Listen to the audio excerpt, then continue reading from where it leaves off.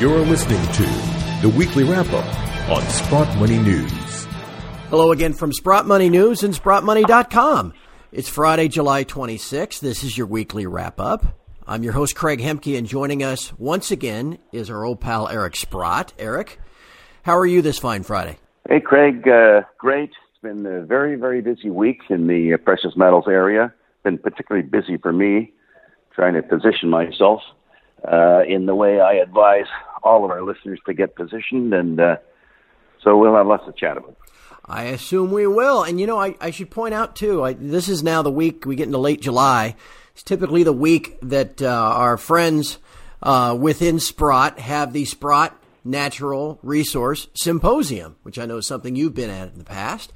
For anyone listening to us that's attending the Sprott Natural Resource Symposium, it's coming up next week, 29th through August the 2nd, at the Fairmont Hotel in Vancouver.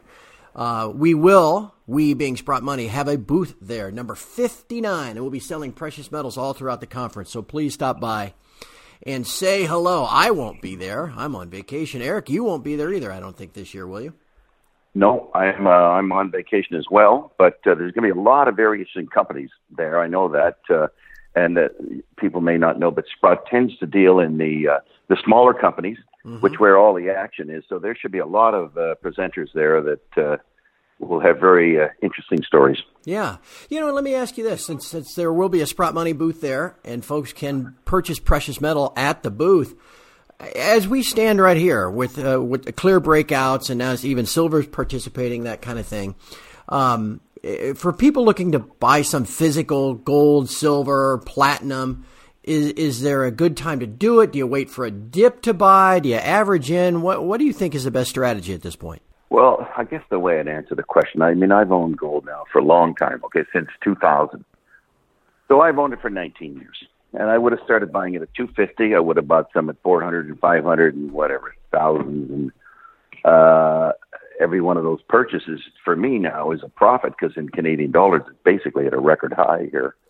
But I think as we look at how the financial world is unfolding here, with the great concern that the Fed, the central bank policy, I should say, of negative interest rates, of which we now have a new record high in the number of negative yielding bonds as we speak today, is starting to generate a lot of comment about the fact that this policy, first of all, why do we need it? We're supposed to be in a recovery, right? But we're right back at it again, and it's because the policy didn't work. And it's not going to work. And the best example of that is basically where Japan is. It started this thing like 30 years ago. Still has not worked. Still have no inflation.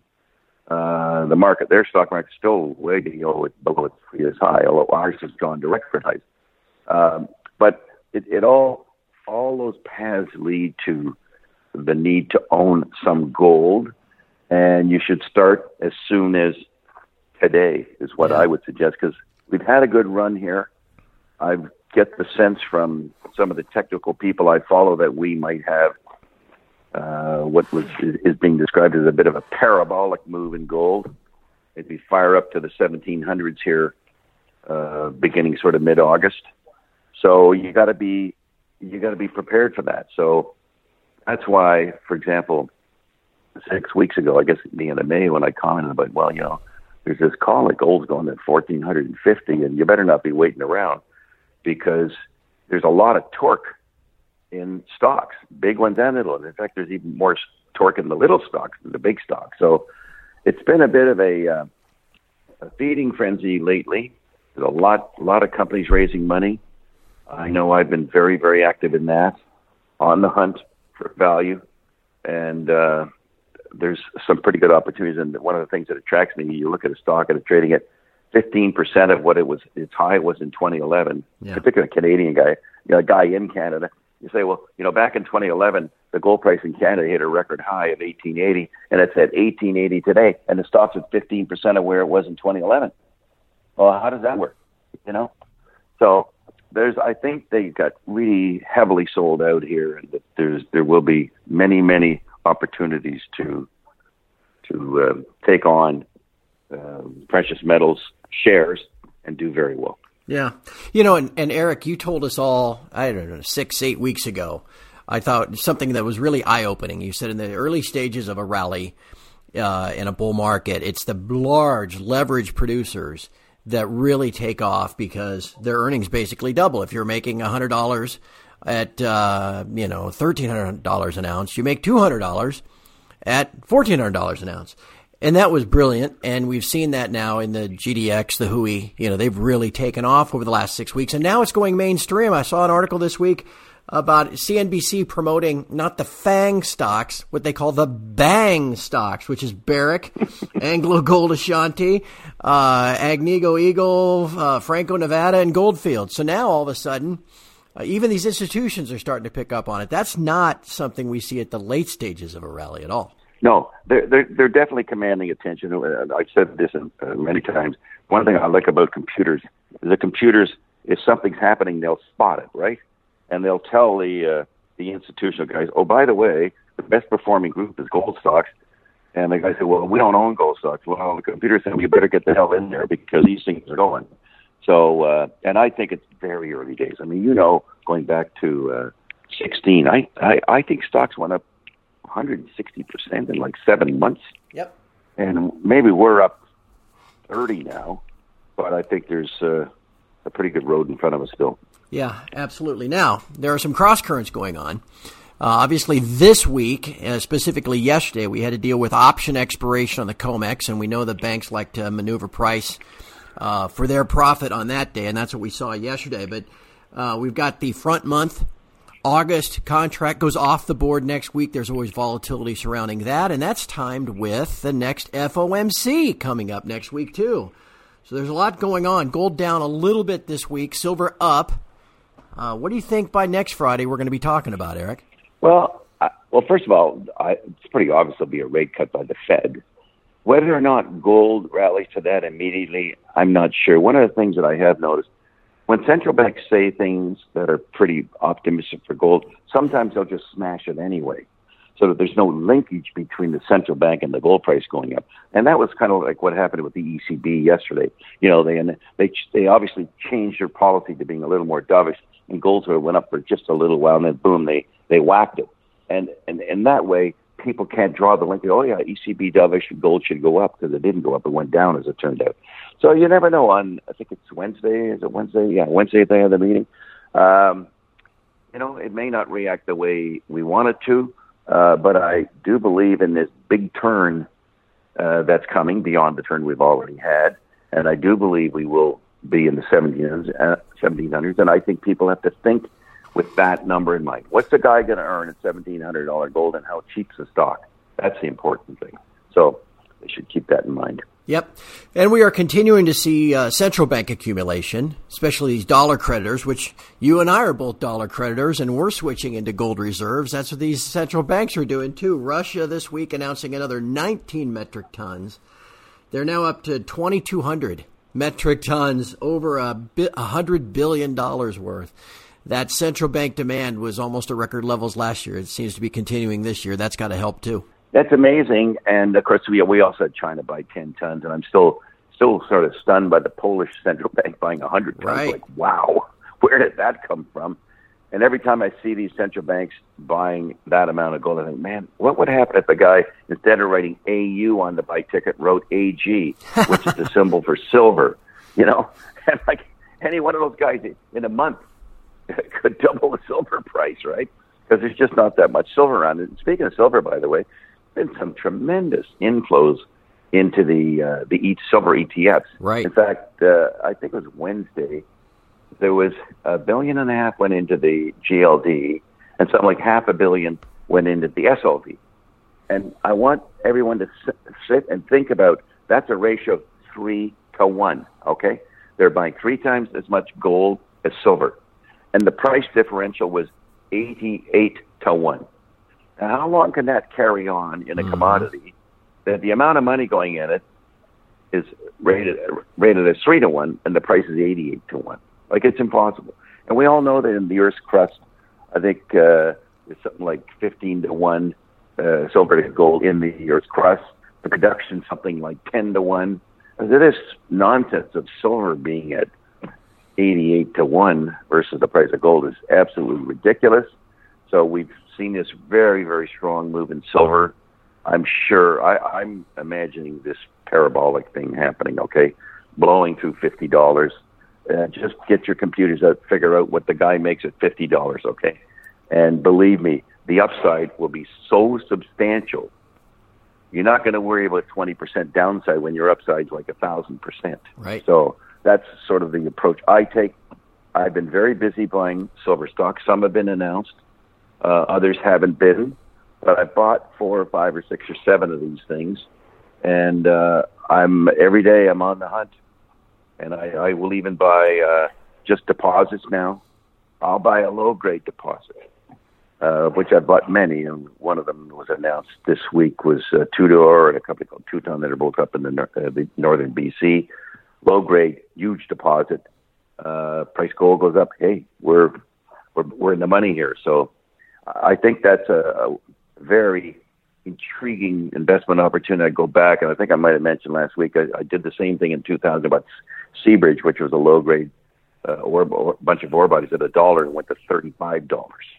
That's the sort of leverage I'm hoping to experience, and I hope our listeners experience. That's the kind of thing we're all hoping for, no doubt about that. And I'm glad to hear that you're having some success finding some silver equity plays out there. I know, though, you're also involved in a couple that have had some news this week. You want some gold stocks. Anything you want to tell us about there?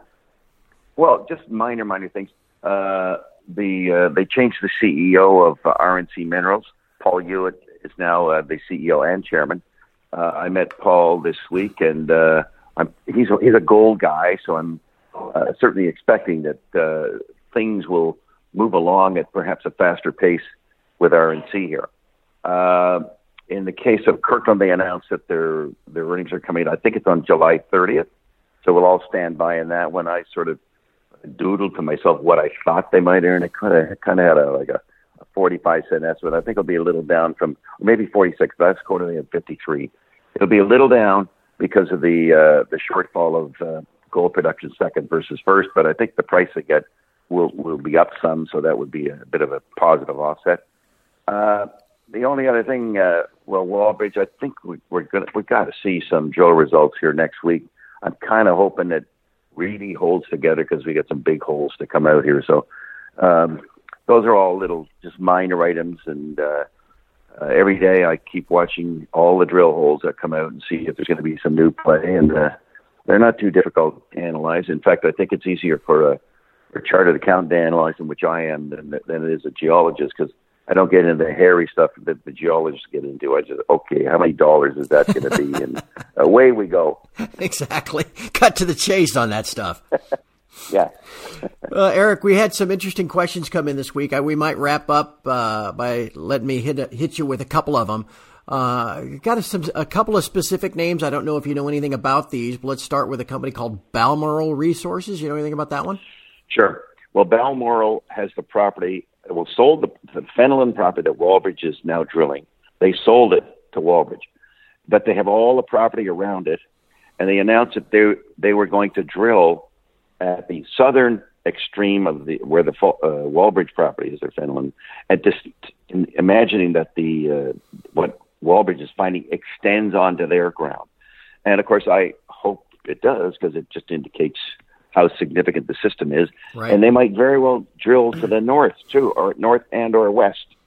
And of course, if they did, it would confirm the thesis that we have a very long structure here that could be, a number of kilometers. And Fenelon, Wallbridge already suggested it might be 2.5 kilometers of strike length. So that would be a large deposit, and that's kind of what we're keeping our fingers crossed for. So Wallbridge is the neighbor with the most ground around, and we'll see how it goes for them. But their stock's rallied pretty sharply here in the last week or so since they announced they're going to drill that area.